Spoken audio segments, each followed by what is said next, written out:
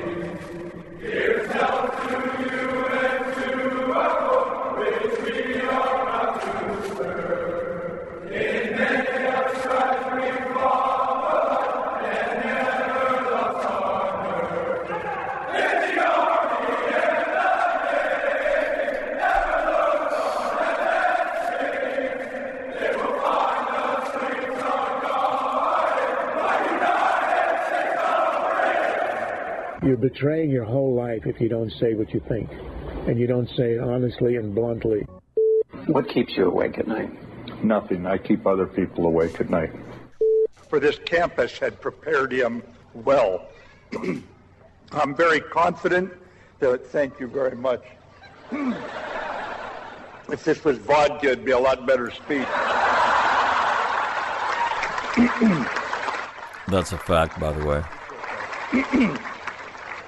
But I'm not supposed to glamorize alcohol anymore, so young folks, you ignore what I just said.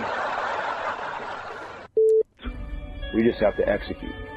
And we are executing every day, and Sergeant Major and I are very proud of what you do. Doesn't mean we can't get better. We don't want to make a mistake to learn. We don't want to lose to learn. We cannot lose if we have to go fight. We got to do what these Marines did here 75 years ago. Persevere against difficult, challenging conditions and odds and win. You got to win.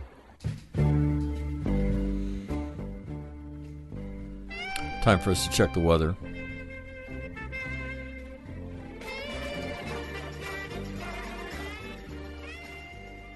Currently, it is mostly sunny and 70 in Quantico. Down the coast at Marine Corps Air Station Cherry Point, it is sunny and 69. In the California desert, it is sunny and 50 and 29 Palms. Camp Pendleton, sunny and 56. So cold on the coast. I can attest to that. In Hawaii, dark cloudy and 67 at Camp Smith. Okinawa, dark cloudy 73. In the Philippines, dark cloudy 81, and in Darwin, clear dark and 84. At the home of All Marine Radio, fair skies and 53 degrees. Looking for a high of 71 today. Yeah, 73 tomorrow, 69 on Friday, 69 on Saturday, and 70 on Sunday. So, that is a look at your weather here on a... what day is today? Whatever the hell day today is. Wednesday. And so let me take you through this article. Yeah, and this is, let me tell you, this is some ugly shit, just so you know. Headline, and this is in USNI News. Headline is this: long chain of failures left sailors unprepared to fight the USS Bonhomme Richard fire. Investigation finds. And again, by Sam Legrone and Gidget Fuentes, longtime writers about the things Department of Defense, and the Marine Corps and the Navy. I'll read you things that I've highlighted. All right.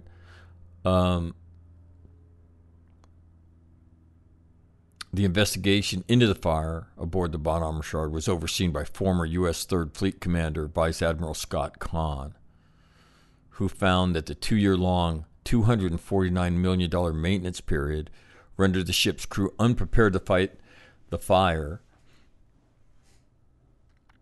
the service said was set by a crew member. Quote, although the fire was started by an act of arson, the ship was lost due to an inability to extinguish the fire, Kahn wrote. In the 19 months executing the ship's maintenance availability, repeated failures allowed for the accumulation of significant risk and an inadequately prepared crew, which led to an ineffective fire response. That's a quote from the report. Beyond the ship, Kahn concluded that training and oversight failures throughout the fleet, from Naval Sea Systems Command, the U.S. Pacific Fleet, Naval Surface Force, Pacific Fleet, and several other commands contributed to the loss of the $2 billion warship. $2 billion, right? And that's in addition to the $250 million that was the upgrade, right? Kahn singled out 36 individuals, including 5 admirals, who were responsible for the loss of the ship due to either their actions on July 12th or lack of oversight leading up to the alleged arson. Quote, the training and readiness of the ship's crew were deficient. They were unprepared to respond. Integration between the ship and supporting shore-based firefighting organizations was inadequate, wrote 3rd Fleet Commander Admiral Samuel Paparo in his August 3rd endorsement of the investigation.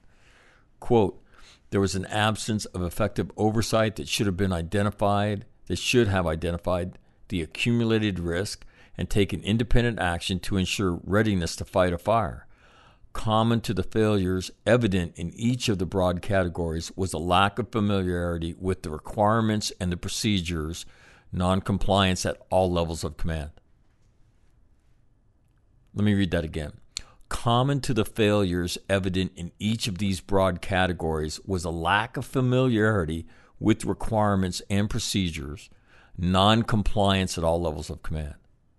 It's a pretty stunning statement, right? But not surprising, given the level of competency we've seen in the United States Navy. So if you can't drive ships, right, and you can't do amphibious operations, and you clearly can't, do the things you're supposed to do. So when you're in port undergoing a maintenance period, you know what you do? You support the maintenance period. You know what the most dangerous thing that can happen to you during a maintenance is? Fire. So, if you're a good ship, you exercise those muscles, right? Not so much. The article goes on. Kahn highlighted the lack of adherence to the Navy's special procedures for fire safety. And this is really important, okay? Because this kind of a fire happened in 2012, set by an arsonist on the attack submarine USS Miami. Okay, so Kahn highlighted the lack of adherence to the Navy's special procedures for fire safety, which the service put in place after a 2012 arsonist fire resulted in the loss of the attack sub USS Miami, SSN 755, as a major cause of the fire. Quote, the considerable similarities between the fire on the Bonhomme Richard and the USS Miami fire of 8 years prior are not the result of the wrong lessons being identified in 2012. It is the result of failing to rigorously implement the policy changes designed to preclude reoccurrence, Kahn wrote in his report. So what that means is, right, the USS Miami gets set on fire by somebody. Okay? And it's a complete loss. The Navy investigates it just like they did here. They make a series of recommendations.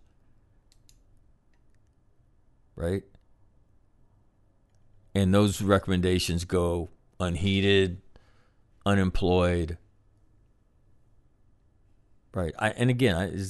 At what point does this become criminal? When it passes $2 billion? The loss of 8 Marines and a sailor wasn't enough to get any discipline. So I don't know. It'll be interesting to see if Third Fleet Commander gets out his X-Acto knife again and absolves everybody of this. Oh, everybody tried hard. The article talks about the seaman apprentice who allegedly set the Bonhomme Richard on fire. His Article 32 hearing which it would be his arraignment, right, is expected to be held this month in San Diego. Then the article talks about first day failures. And listen to this. Some of this stuff is stunning, right? The arsonist could not have picked a better time to cause maximum damage to the ship, according to the investigation. More than 3/4 of the ship's firefighting equipment was in an unknown status. Sunday morning featured a small crew aboard the ship, and watch sections were turning over. The senior-most officer on board was standing watch as the command duty officer for the first time. The fire began in the lower V spaces. The first hint of trouble was just after 8 o'clock when colors was executed, right? Which is when the flag goes up, we salute, blah, blah, blah, blah, blah. Just after 8 a.m., a junior sailor walked through the upper vehicle deck, which is known as the upper V, right? The upper vehicle deck. As she headed out to a vending machine after her watch, she noticed a hazy white fog in the lower vehicle deck around 8:10. But she didn't report it, the investigation found, noting that because she did not smell smoke, she continued to her berthing area. Around 115 of the 138 sailors swapping duty on the ship that morning were just a fraction of the 1,000-plus ship's company. Around that time, another sailor who stopped at a side port door on the upper V to chat with a sentry observed white smoke coming from the lower V ramp into the upper vehicle ramp. According to the report, one of them ran up the ramp and through the hangar to reach the quarter deck, telling the officer of the deck about the smoke.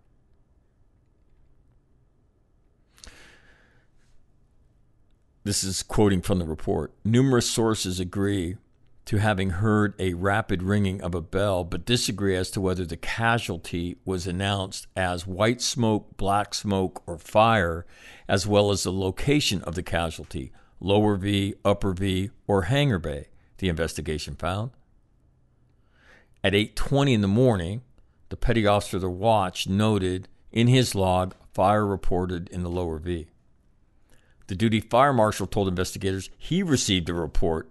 Okay, so there's a duty fire marshal on the ship. Okay, this is their job. And you're going to hear how horribly they did their job. The duty fire marshal told investigators he received a report of smoke in the upper V and went to investigate, then called the damage control central watch supervisor to tell the ship's company about the casualty after seeing smoke pouring out of the lower V. The OOD, the officer of the deck, stated that the damage control central watch standard, so this is a space where there's somebody whose job it is to do damage control if something like this happens. The damage control watch standard informed him that they already had made a 1MC announcement. Having not heard any announcement, at 8:20, the OOD called away the casualty over the 1MC. So the officer of the deck calls down to damage control. This person says they've already made an announcement over the 1MC, which is the PA system aboard the ship that broadcasts to everybody. The officer of the deck says, I haven't heard it, and he or she makes an announcement at 8:20. So you can see the confusion and the incompetence already. The report found the officer told investigators he delayed calling away the casualty due to the possibility of a benign reason for the smoke, such as starting an emergency diesel generator. Wanted to make sure it was an actual fire. That 1MC call was the first time the ship's command duty officer, who was in his stateroom, learned of the fire. So this is the guy in overall control of the ship, and he hears about it over the 1MC. Now, again, I'll take you back to the Somerset investigation. The bridge on the Somerset finds out there's AEVs in the water as they return back from San Clemente Island. When the officer of the deck sees them, and that's when he tells the commanding officer of the Somerset, hey, there's Amtrak's in the water. I mean, this is the kind of shit that, again, is common in all of this stuff. Utter incompetence. Minutes later, crews aboard the destroyers Russell and Fitzgerald, right? We all have heard of the Fitzgerald because of its issues, which were also buried at Pier 1, reported black smoke coming from the Bonhomme Richard. Both destroyers assembled their duty sections and began equipping rescue and assistance teams, with a team of 11 from the Russell and 8 from the Fitzgerald reaching the Bonhomme Richard's hangar. Neither team was directed to join in the fire attack, according to the investigation. Quote, in those early minutes, the sailors had no radio, so they used their own cell phones to communicate, the lead investigator found, and the 1MC did not work in many areas of the ship, to include damage control central, and there was a lack of urgency. When initial responders from the ship's force descended into the lower V, no one shared the same understanding of what firefighting capability was online, contributing to their failure to apply agent to the fire or to set boundaries, which enabled smoke and heat to intensify. Attack teams had trouble finding serviceable fire stations. Listen to this. In fact, 187 of the ship's 216 fire stations, 87.5% were in inoperable equipment status condition at the time of the fire, the report said. Now, if somebody doesn't go to jail for that, when you report this is the number one threat to a ship is fire, 87.5% of the fire stations on that ship are inoperable. Several fire teams of sailors ventured to the upper V and found hot spots but no fire. And as sailors began to lay hoses down to attack the spreading fire, they encountered fire stations with missing fire hoses and broken fittings. Moreover, there was no concentrated direction or announcement from DC Central.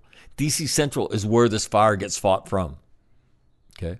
Quote, the DC Central Watch supervisor stated that neither he nor the EDO, the engineering duty officer, had any idea of how bad the fire was until later events forced them to evacuate DC Central. So the whole time this thing brews, they're clueless. At no point did either the DC Central Watch supervisor or the engineering duty officer attempt to start any additional equipment or activate Aquino's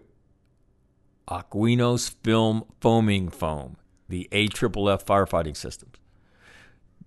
And this is quoting directly from the investigation. Despite the lack of reports that any announcements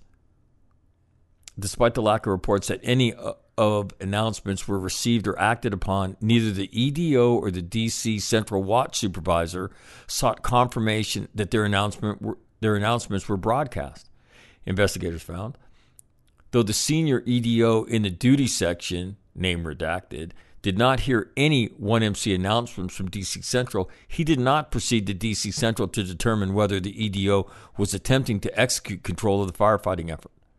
So here you have the person that supervises that is hearing nothing being broadcast, and they don't go down to take a look. They don't go down to unfuck that.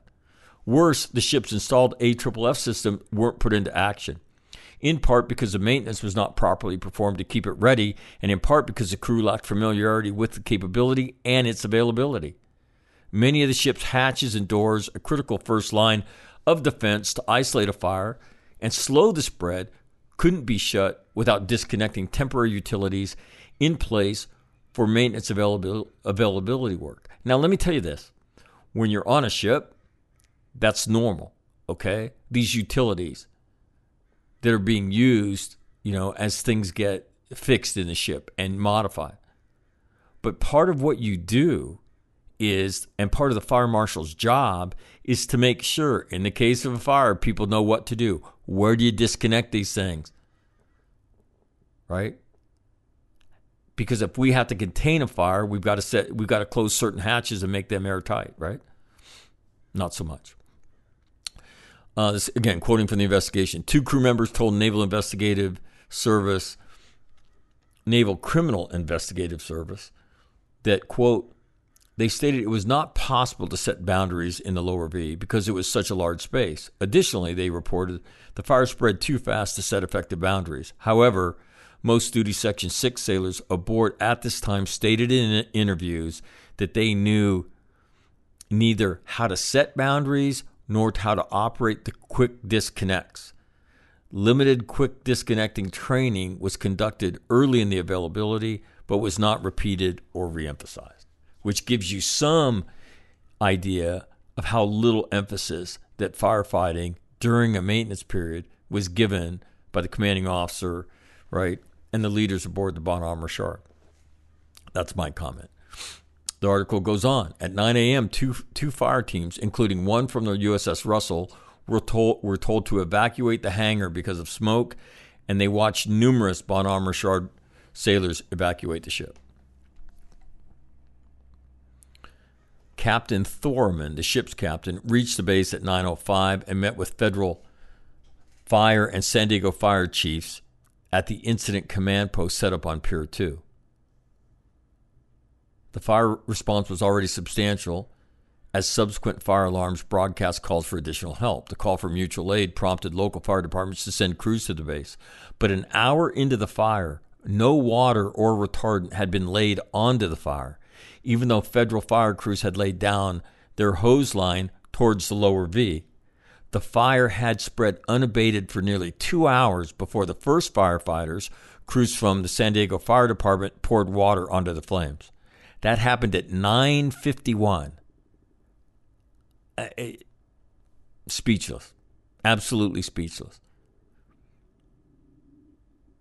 That happened at 9:51 on the upper vehicle deck, where the city firefighters, on their own initiative, attacked a fire along the space's starboard side. That would be right to all you land people, right? They were unfamiliar with the ship's layout. They told investigators they nevertheless reached one area of the fire and fought the blaze for at least 30 minutes before conditions deteriorated, with the fire's continuing multi-finger spread.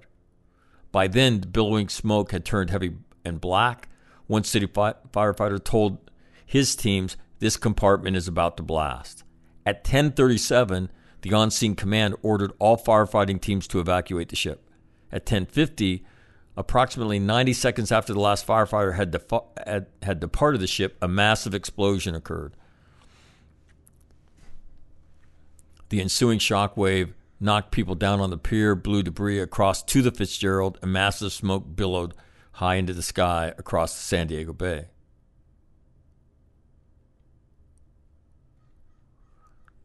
This is a quote from the report. Quote, "This explosion occurred after more than 2 hours of efforts where none of the ship's installed firefighting systems were employed and no effective action was taken by any organization involved to limit the spread of the smoke and the fires," the lead investigator wrote in the executive summary. When the ship was evacuated, without personnel on board, available installed systems, or electrical power, the fires on the Bonhomme Richard were unimpeded. Subsequent attempts to regain a foothold aboard relied on ad hoc strategies, delivering too little firefighting agent to combat the pace of the fire spread. Through the first day's efforts, agent was never applied to the seat of the fire, and the opportunity to do so was lost once the fire spread beyond the perimeter of the lower V and across the entire ship. Next section of this is called bureaucratic fires. Bureaucratic divisions hampered firefighting efforts, the investigation found. For 5 days, the ship and the federal fire worked from separate command posts on Pier 2 without clear indications to others who was in charge of the firefighting mission. After San Diego Fire's initial response and fire attack, the fire crews did not re-enter the ship after it was evacuated.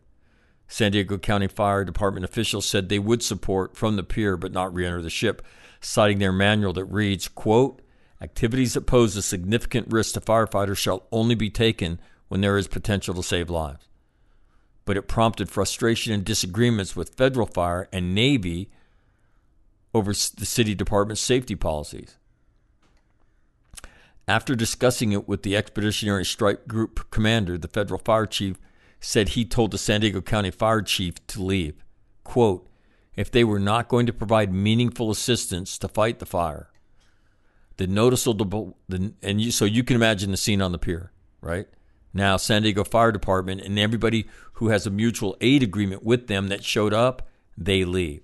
The noticeable departure of San Diego Fire Department crews and the vehicles was followed by that of other localities who had responded to the mutual aid call in the large-scale regional fire response, further dampening the mood on the waterfront amid growing emergency in front of them. Quote, uncertainty over whether San Diego County Fire Department was specifically released or left on their own led to confusion and disappointment among Bonhomme Richard leadership when municipal firefighting units began departing. With the afternoon arrival of other ships' fire teams to assist, more sailors joined Federal Fire in chasing down the fire as it spread that afternoon. At 6:30 p.m., the fire was burning throughout the entire length of the ship, with approximately 3 decks on fire to include equipment on the flight deck and the ship's superstructure. At 6:55 p.m., a second explosion jolted the ship. With the fire's continuous spread, the Navy's top concern was the failing integrity of the ship's superstructure, a warping of the flight deck, and collapse of the cavernous hangar bay.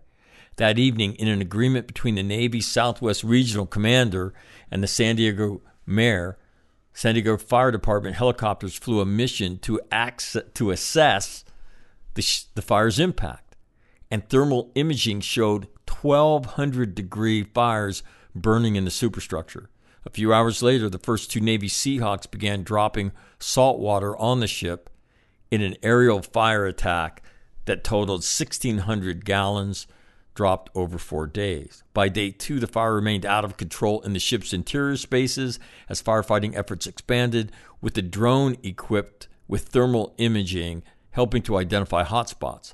By the 3rd day, holes were cut in those spaces to enable the employment of AFFF, and high-intensity fire pumping equipment shot seawater into the flight deck and the superstructure.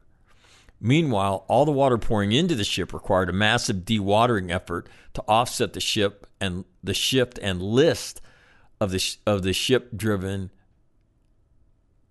by compartments filled with water. Okay? So what you're talking about is, as it takes on all this water, the ship's starting to list. By 10:30 p.m. on the 15th, firefighting waters had accumulated in the O1 and the O2 level. They had shifted significantly that the ship experienced a rapid shift from a 2.1 degree starboard list, so it's listing to the right, and then it shifts to a 5 degree port lift, right? I mean, that's massive when you're on a ship. This shift happened over a 90-second period.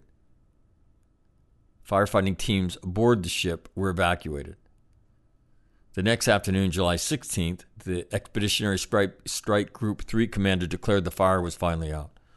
The overall command and control of the fire response was initially chaotic, but it improved over time through ad hoc decisions and assignments.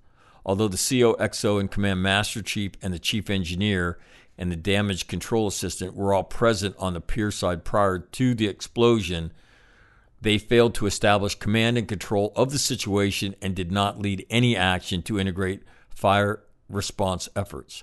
Instead, Commander Expeditionary Strike Group 3, the ship's operational commander, who has no assigned role or responsibility in response to a shipboard fire during a maintenance availability, stepped into a command and control vacuum to align the various ship installations and external organizations by employing a makeshift emergency response organizational structure.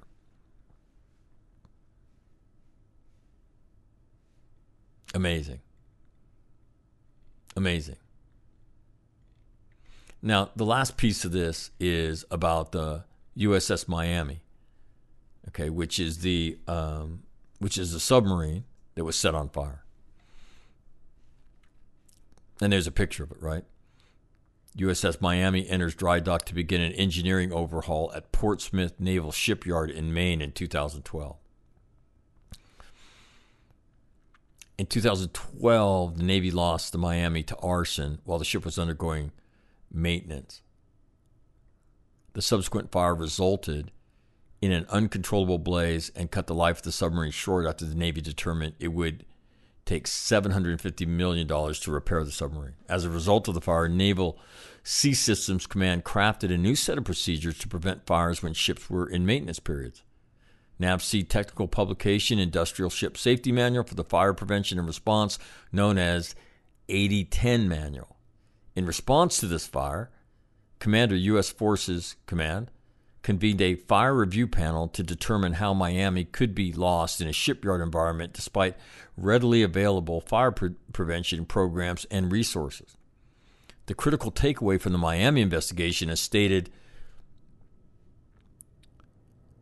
by the U.S. Fleet Forces Command, endorsement was that accepting a reduced margin to fire safety when a ship enters an industrial environment was a key driver to the policies and procedures that they developed to prevent a similar outcome. But think about that. 87.5% of the firefighting stations aboard the Bonhomme Richard were out of commission.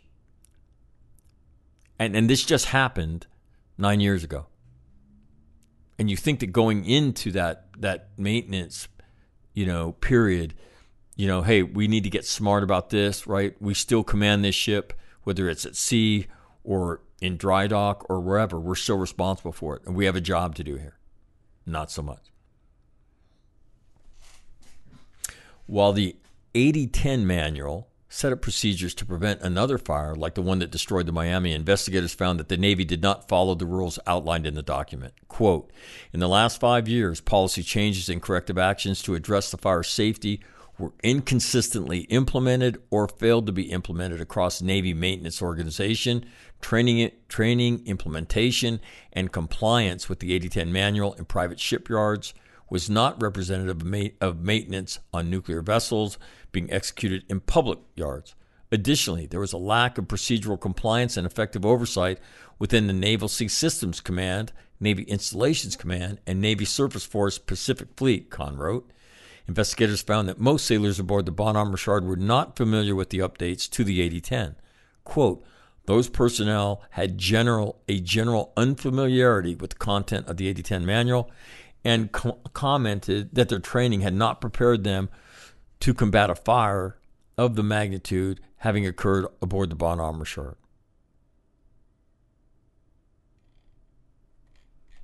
So let me call Will, and I just want again you read that, and I think they do a great job portraying what happened. I mean, I'm anxious to see the investigation and what comes out of it. And so, but again, this is just another version of what we've already seen, and we've already seen this often enough. I don't know. I don't know what to say. So let me give Will a call and see if he picks up.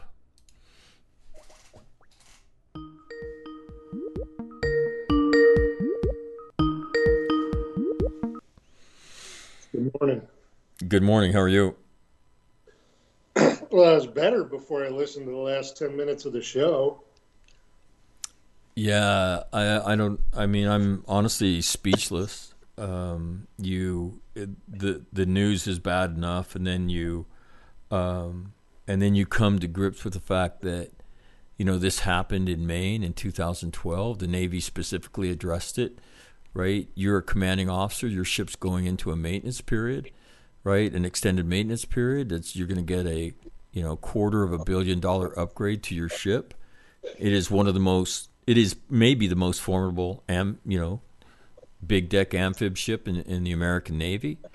And what is your focus? What is your job in that period? And I guess the answer is we don't have one, because when you think about that, the fire marshal on the Bonhomme Richard, if you understand what your job is and what the greatest threat to the ship is, and you have 87.5% of the firefighting stations that are out of commission, I don't know what to say. But again, this is another installment of the things that we've seen, from collisions, to the Somerset, and so your thoughts, Will, on not just this incident, but this recurring theme of incidents relative to the United States Navy.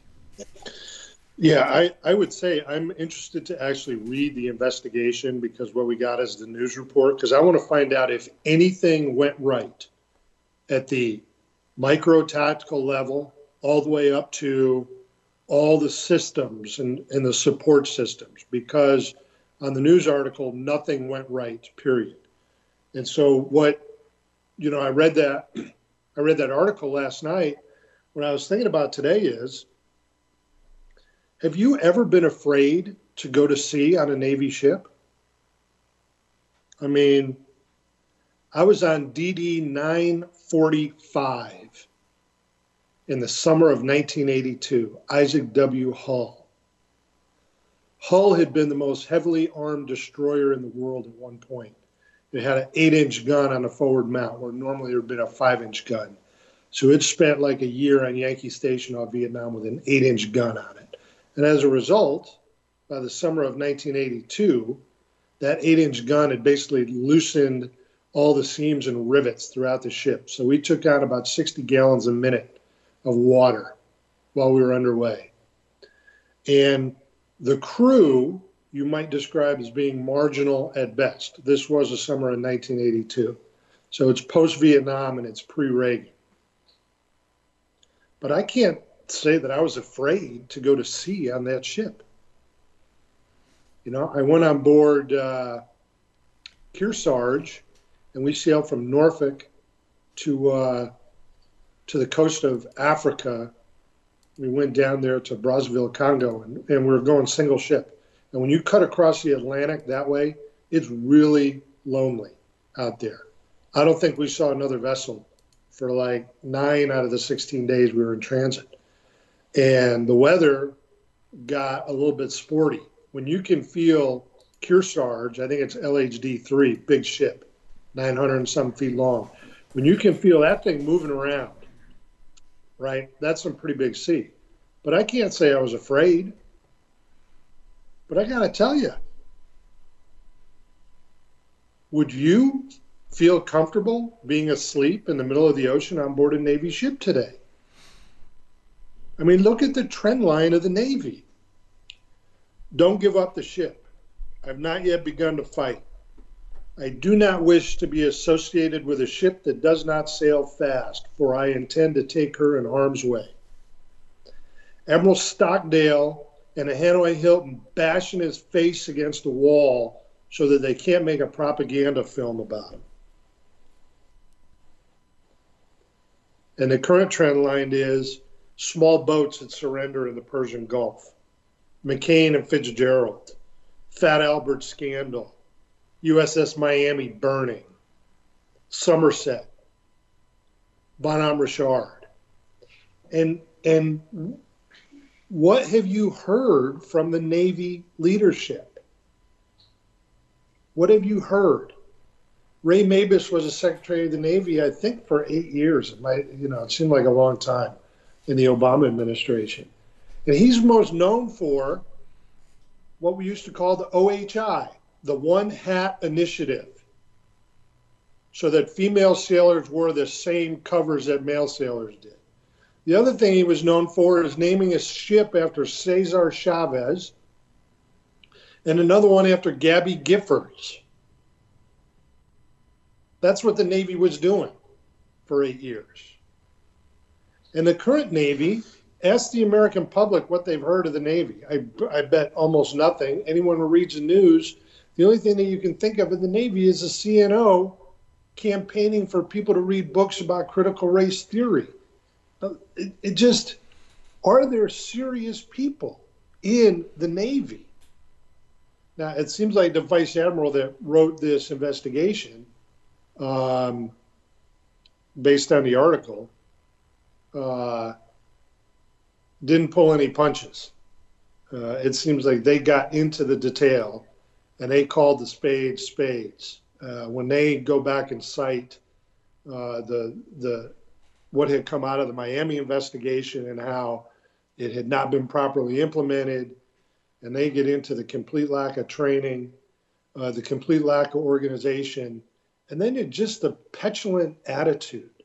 San Diego Fire has a different doctrine than U.S. Navy Fire and maybe Federal Fire, and that San Diego Fire says we're not going to take undue risk to people. Okay, you're telling me that if you're attempting to integrate a major firefighting operation, you still can't find a way to use their capabilities? So it's epic at every level, and it's disturbing because we are, in fact, a maritime nation. We really don't need an army most of the time. But without a Navy, you're going to need an army all the time. The Navy is out there constantly.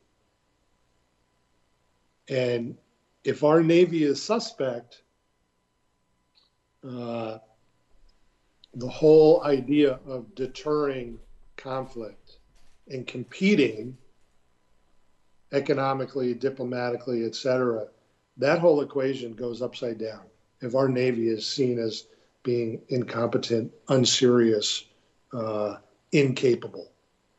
And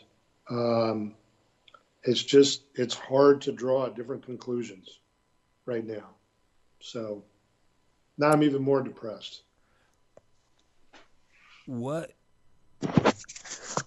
So what happens? I mean, we've watched this too many times. It's like, so now we're going to all, jump up and down and spin around again. And then it'll go back to leaving the Navy to, unscrew themselves. Because clearly what they're doing is not working. So, I mean, does Congress have to get involved in this? Does this have to get outside the Navy? Somebody's got to take over, become the conservator of the United States Navy, and say, no, this is what we're doing, and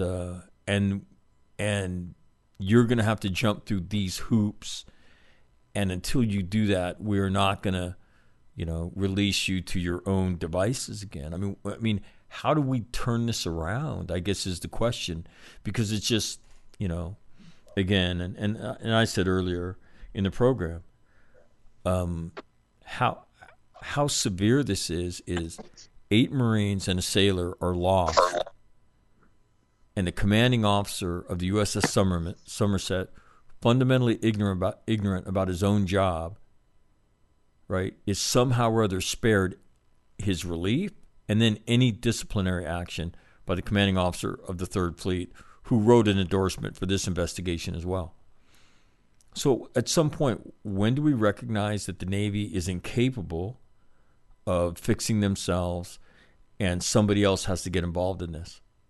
Because what you're just talking about is the inability to be out there, and the lead organization in a fight against the Chinese will be the American Navy. Yeah, so you would think that the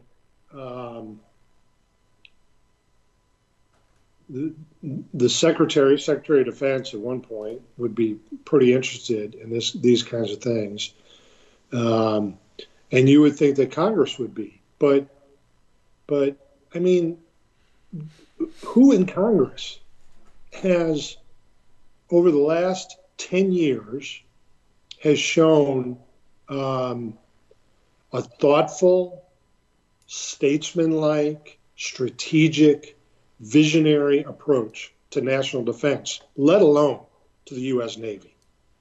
The congressmen that you see involved in the Navy are basically, they're hacking for their district. And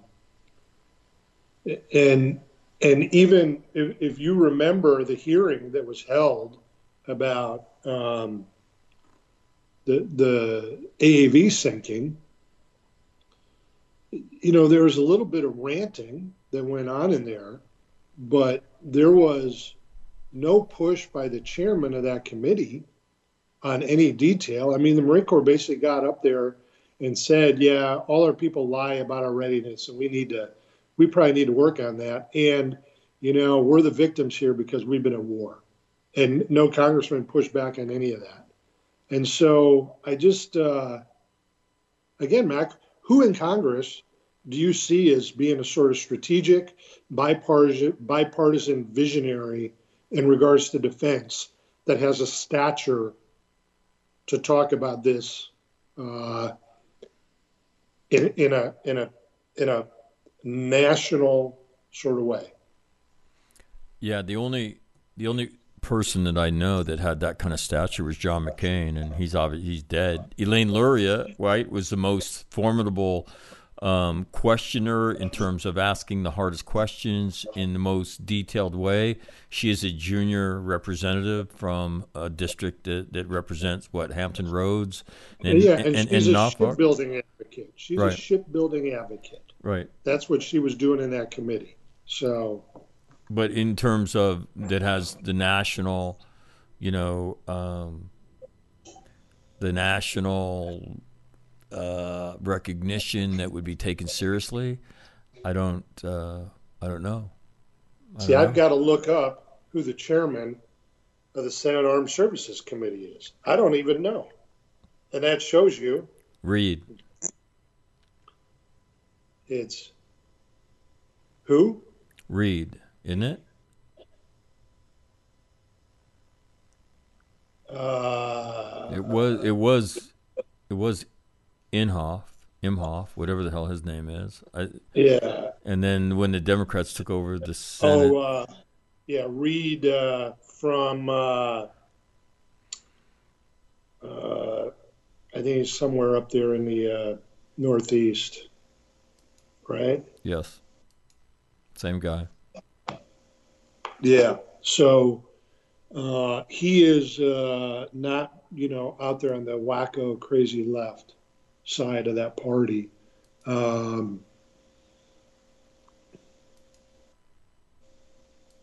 Yeah. Jake Reid, something like that. It's Jack Reid. Well, yeah. Here's a text message question. Seriously, what would John McCain be doing if he were alive today? Yeah, but you know what? McCain, listen, go back and watch. Well, you don't have time. But if you watch a testimony in front of McCain is sort of an irascible old man there. He left the Navy basically, he got shot down. Was he a lieutenant or lieutenant commander? And then he got promoted to captain while he was in captivity. Then he went to the Hill to be, on the Navy side of Office of Legislative Affairs. Then he goes out, and I think he became a staffer, and then he eventually runs for Congress. Right. And so while McCain, I think, is seen as the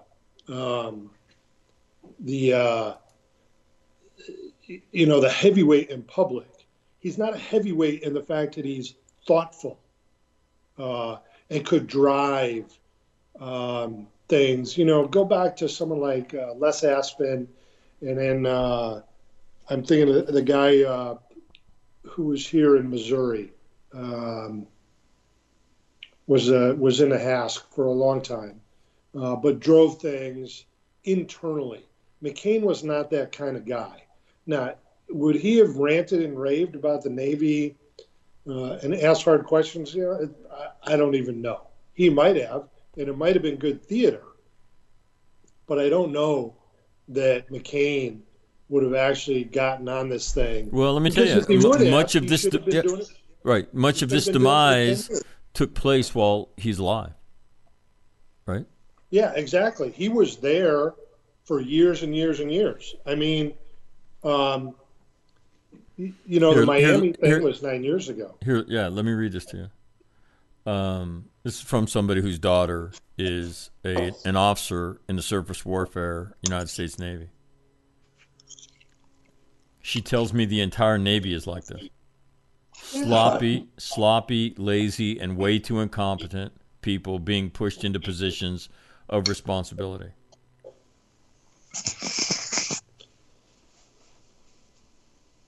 And then he finishes with this. Watch the CNO's birthday message again and ask yourself, does this guy inspire change? And so,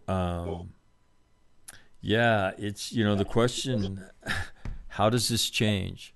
How many more of these kind of events? This $2 billion warship that has a strategic impact, the loss of which has a strategic impact on the nation. Yeah, and again, I want to read the investigation because they Are you sure? Well, I think I do, because I think that this guy may have taken a wood to him. They had great excuses. It's a maintenance period and all these other things and blah, blah, blah. But anyone who knows anything knows that we actually have procedures set up for these specific things. And I think he points out they didn't follow them. But it would be nice in the opinions if he's willing to raise the dialogue a little bit. I don't think they will. But the dialogue from someone like, Compact Fleet should be, our trend line isn't good out here in Compact Fleet.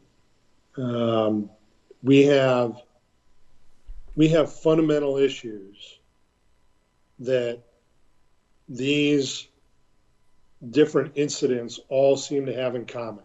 And here's what they are. Big one of that's going to be leadership and accountability. Can you imagine you're the CO of the ship and you don't immediately go in? Look, this is a disaster. It's a disaster in front of your eyes, okay? But your job as the CO of that ship is, I am in charge. I do everything to save this ship.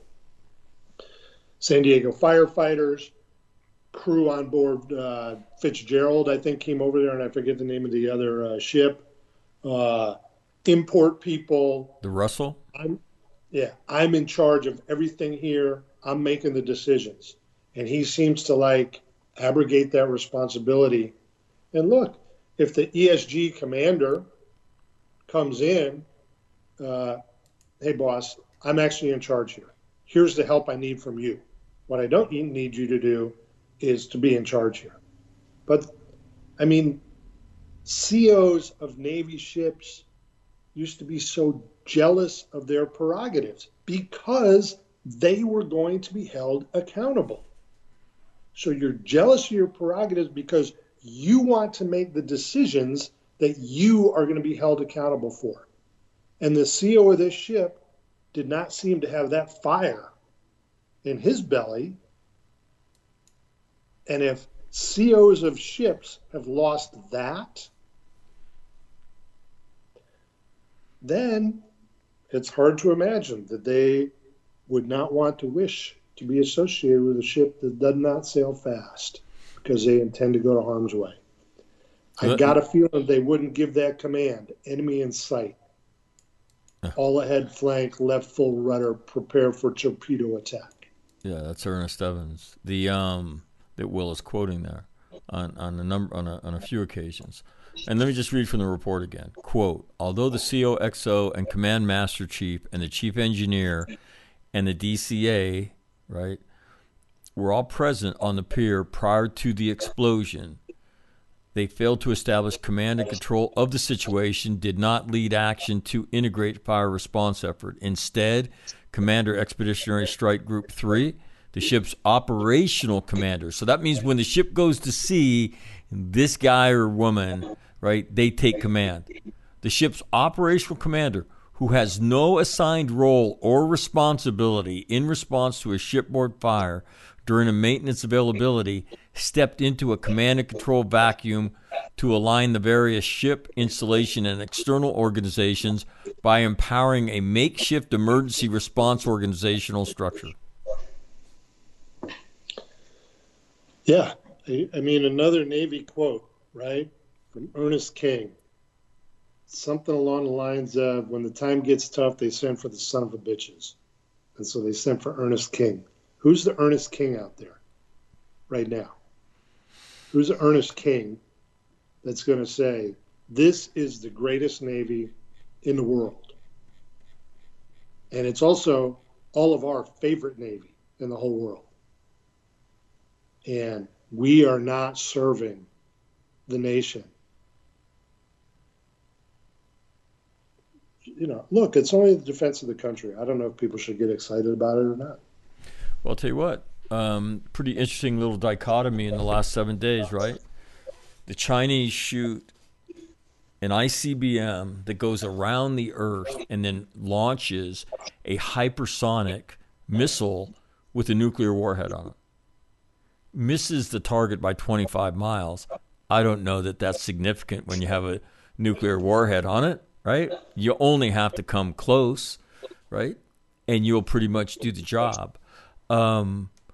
And so that dichotomy of an emerging China that gets stronger, what is that quote? Every day Charlie squats in the bush, he gets stronger, and every day I sit in Saigon, I get weaker, from Apocalypse Now. Martin Sheehan. Great quotes, right? Well, that's what we've watched in the last week. At some point, does the country sober up and say we have to get serious about operational excellence? And I don't want to hear when you come to speak to us about anything until we talk about operational excellence. I don't.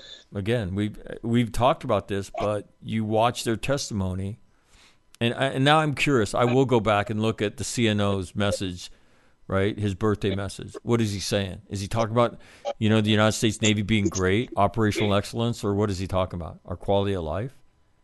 Getting your GI Bill rights, improved? I don't know. Yeah. So I'm, the only social media I have is LinkedIn, and I'm not signed up for a bunch of these, but people I'm connected with comment on certain things. And I got to tell you, the flow out of the CNO's thing is about,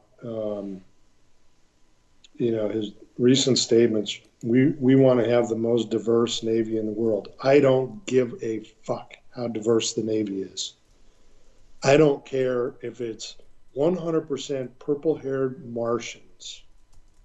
I want the best Navy in the world. But that's where the CNO is. And it's every month there's whoever's month it is, there's always, every month has a theme of some disadvantaged minority. And so the CNO's feed is a constant stream of these things. And it's, God damn it, and I think of Colin Powell, for God's sakes, right? Colin Powell can't exist in modern America, according to these people. Colin Powell went to a school that was completely based on merit. City College in New York, when Colin Powell went there, every kid who graduated from a high school in New York City could take an exam. A certain low percentage of them got into City College, and then they proceeded to flunk out a big chunk of them in the first semester. City College at that time was known as Harvard on the Hudson. It was the #1 public institution in the country. Colin Powell was a poor black kid. I believe his father and his mother, but I'm not sure both, at least one, were Jamaican immigrants. Correct. And he just, through merit, got into the hardest college in the country to get into, public school, graduated, was in the ROTC there. I think they were called the Pershing Rifles. Went to Vietnam early. I think as a major, he was a Division G3 of the biggest division in Vietnam. I think he was a major then. And he rose to the great heights without, I don't think, anyone saying, looking at him based on an outward benign characteristic, his race, and saying we should do something. I think what they saw was a pretty smart, hardworking guy. And so I don't understand our obsession with these things. And that obsession is not what caused the fire and the disaster on Bonhomme Richard. But in the public realm, how much of our national security leaders talked about those things as opposed to we have a blood oath with the American people to be the absolute finest military there is anywhere. Because we know if we're the best ever, it means we probably won't have to fight. And if we do, we're going to be able to fight with the lowest cost in blood and treasure to the country. And the idea that that is not the obsessive focus of everyone who's in the leadership of the Department of Defense is criminal. And when you look at their public statements, again, we did a show on this when Secretary Austin first came in. And what he first talked about, he didn't talk about we need to be the greatest. He didn't talk about this is a potential threat. He didn't talk about these are our deficiencies that we need to work on. I'll just leave it to everybody out there to go figure out what he talked about. And these disasters are going to continue to occur until we fundamentally change the attitude inside the Pentagon. And, you know, as our good friend Tim Lynch says, you know, organizations don't reform themselves from the inside. And unfortunately, to reform the entire Department of Defense typically is going to take military disaster. And you can survive a Pearl Harbor, right? You can survive a Bull Run. It's hard to imagine surviving the cyber space WMD potential sort of Pearl Harbor 9/11 that is out there on the horizon. So I have a question for you, and then I'll let you go because again, this is just another installment of a theme that we see over and over and over again. And so, to me, if you focus on the Bonhomme Richard, you're missing the target. The target is now much larger. It's Navy writ large. It is the statement of a Navy junior officer who's a black shoe Navy person saying that this is the Navy. It is undisciplined. Right? It's not proficient. It's not excellent. This is the Navy. My question, this is the second time we've seen a major investigation here in the last 60 days come to market, and at the helm of a ship is an incompetent officer that happens to be an aviator. Does the Navy need to change that? Do they need professional black shoe? You can have the XO be an aviator, and you can consult with him on flight deck ops and things like that. But the custodianship, the stewardship of this vessel, this American asset, needs to be by somebody who's in the business of being the steward of that asset, and not somebody who just hops on, kind of learns, the nuances at the top, and then goes someplace else. Because it seems like that leadership at the top, as General Zinni said when he was a colonel, you can't engineer around the person at the top. They've got to have an idea. They've got to have a vision. They've got to be able to drive and inspire people. And when you're a novice in your own field, how do you do that? Is it time for the Navy to rethink that? Because this guy gets to the Bonhomme Richard, and this is not atypical, but he gets to the Bonhomme Richard as the executive officer, I would say probably in 2017, 2018, fleets up to be the commanding officer in 2019. And going to sea is not the same as being responsible for the ship at sea. And I was talking about, when we were talking about the Somerset, I was talking about the first lieutenant of the USS Ranger, a guy named Mike O'Connor. And I wish I could track his ass down. I've looked for him, but I can't find him.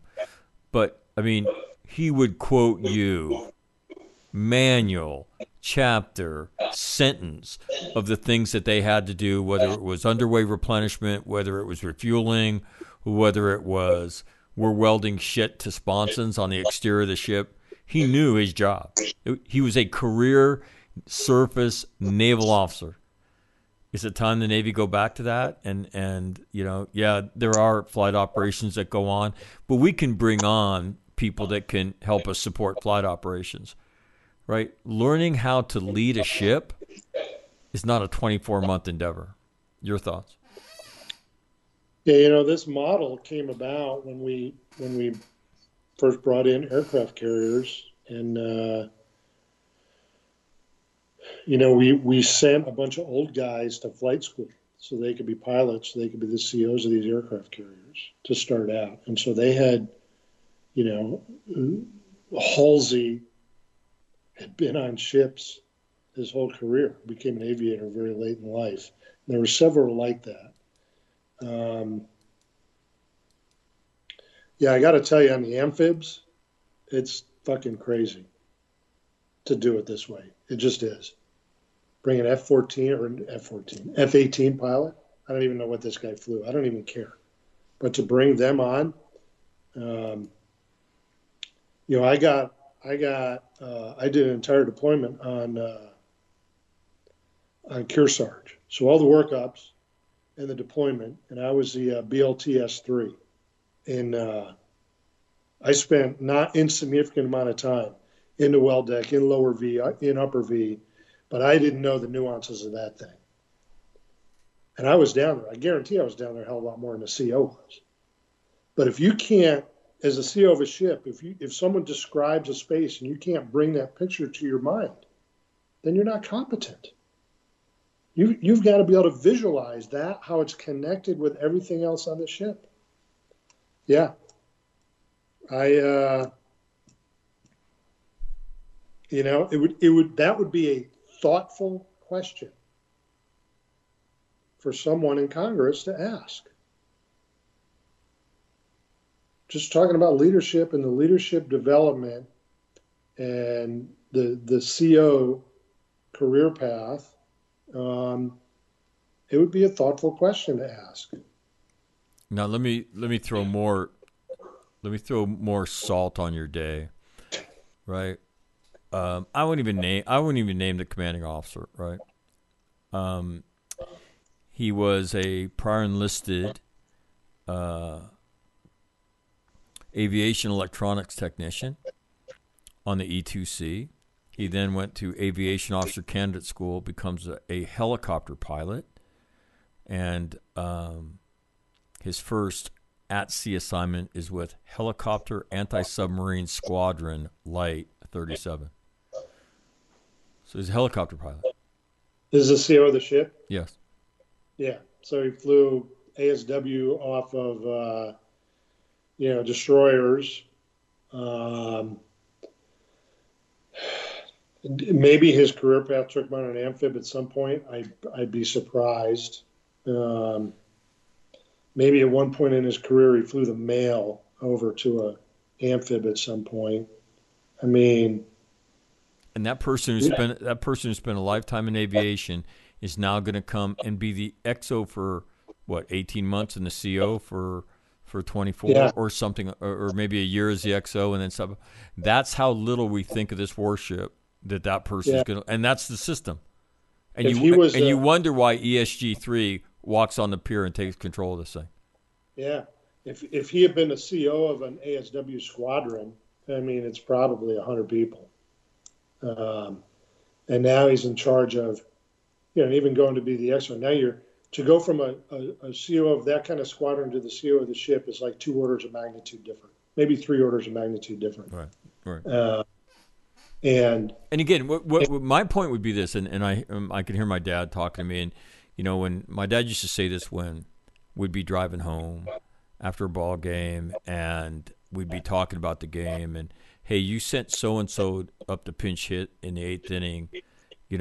Why did you pick him? And I remember one time the conversation turned to, when you put people in situations, you have to think of, right, did they fail or did you put them in a situation that they could not succeed in? And I remember that one time he looked at me and he said, look, so-and-so was hurt.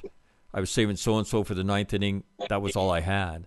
But I didn't have any, for him, to come through in that situation would have been, nothing short of a miracle. But it was all I had.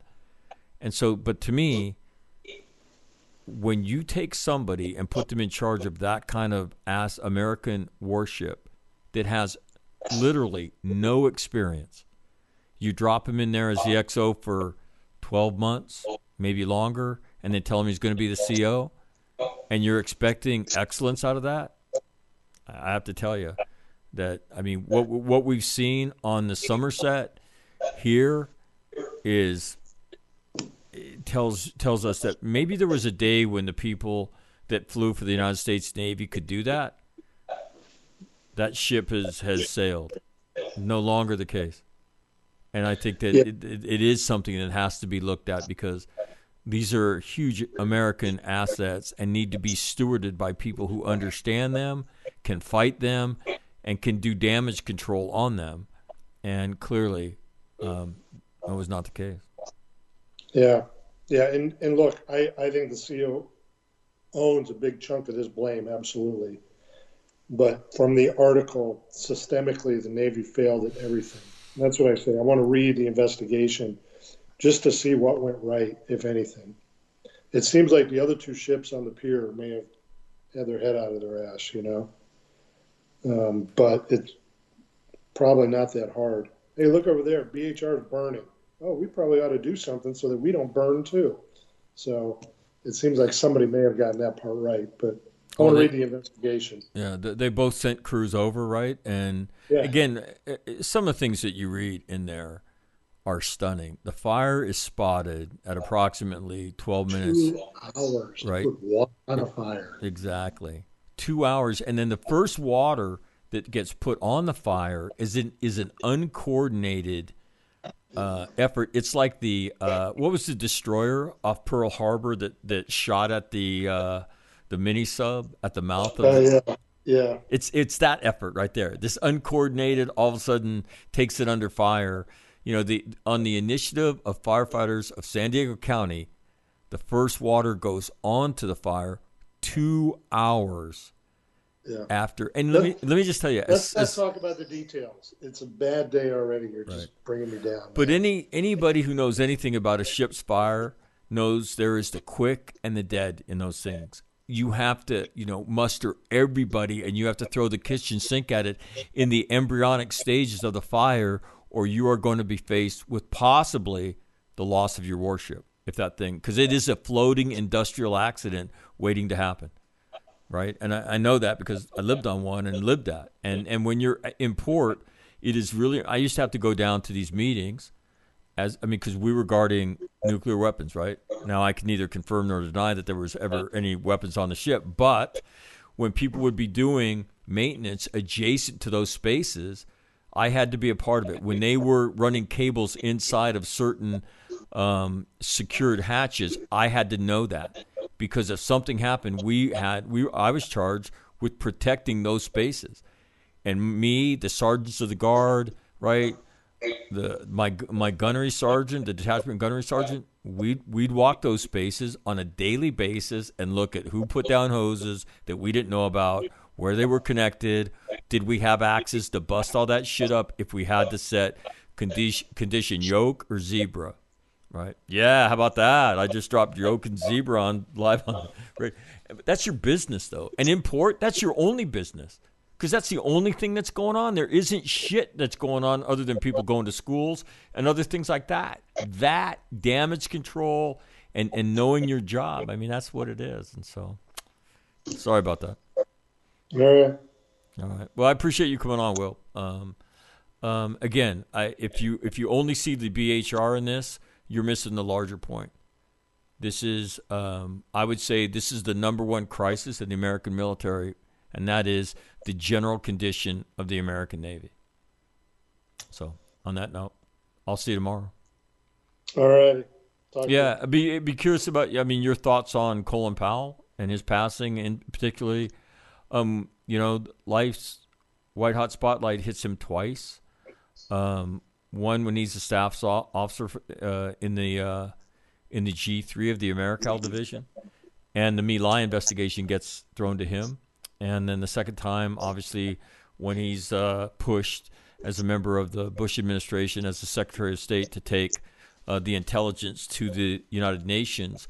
And that was really important because it was his credibility as a leader, right, that was critical in all of that. So be curious to get your thoughts on that tomorrow. All right. See ya. Have a good day.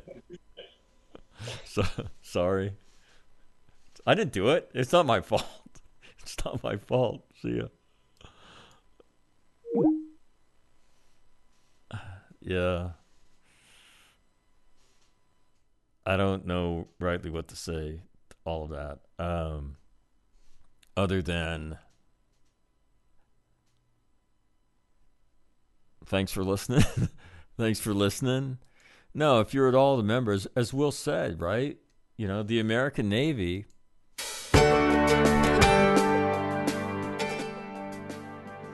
our favorite Navy.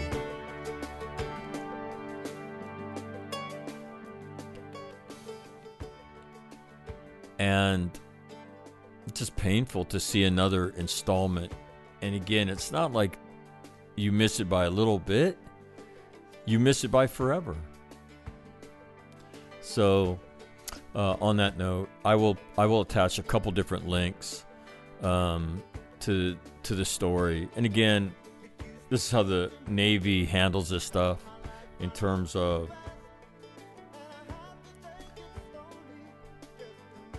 rolling it out with their comment and whatnot. But I would tell you, there's not a whole lot of comment that you can make on this one. And, yeah, if you just see the BHR in this, you're missing the point. I've described the Navy as a service in decline, and that's exactly what it is. And somebody's got to turn that around. And it's got to be operational excellence at the top of the list before anything else. So, I'm Mike McNamara, this is All Marine Radio. Thanks for listening today.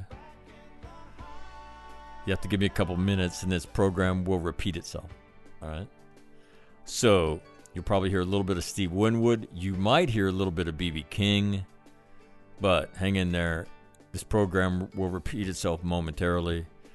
And as I always say, don't be afraid to stick your hand out and help somebody. There's so many people that are hurting. I'm going to read you an email that I got last night.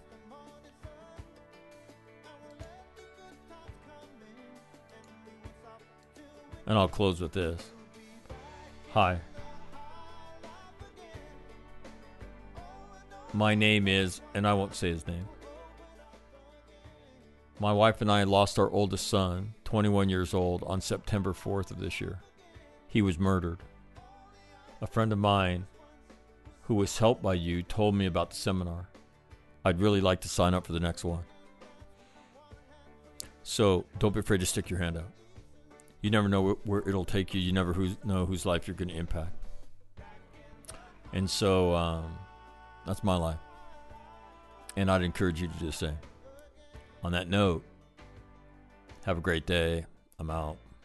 Yeah, remember, Steve Winwood and then B.B. King. And then, as soon as I can get it saved, clipped, it takes me about a couple minutes. I'll be back. So, until then, late.